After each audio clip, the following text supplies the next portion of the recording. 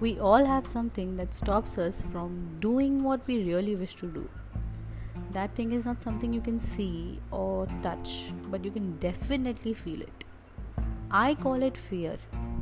Well, it's the only thing that stops us from being who we want to be or to do something that we really want to do. It may be the fear of someone, maybe a fear of people around you, or your fear of failure. Today's word is courage. It simply means to control your fear in most difficult times.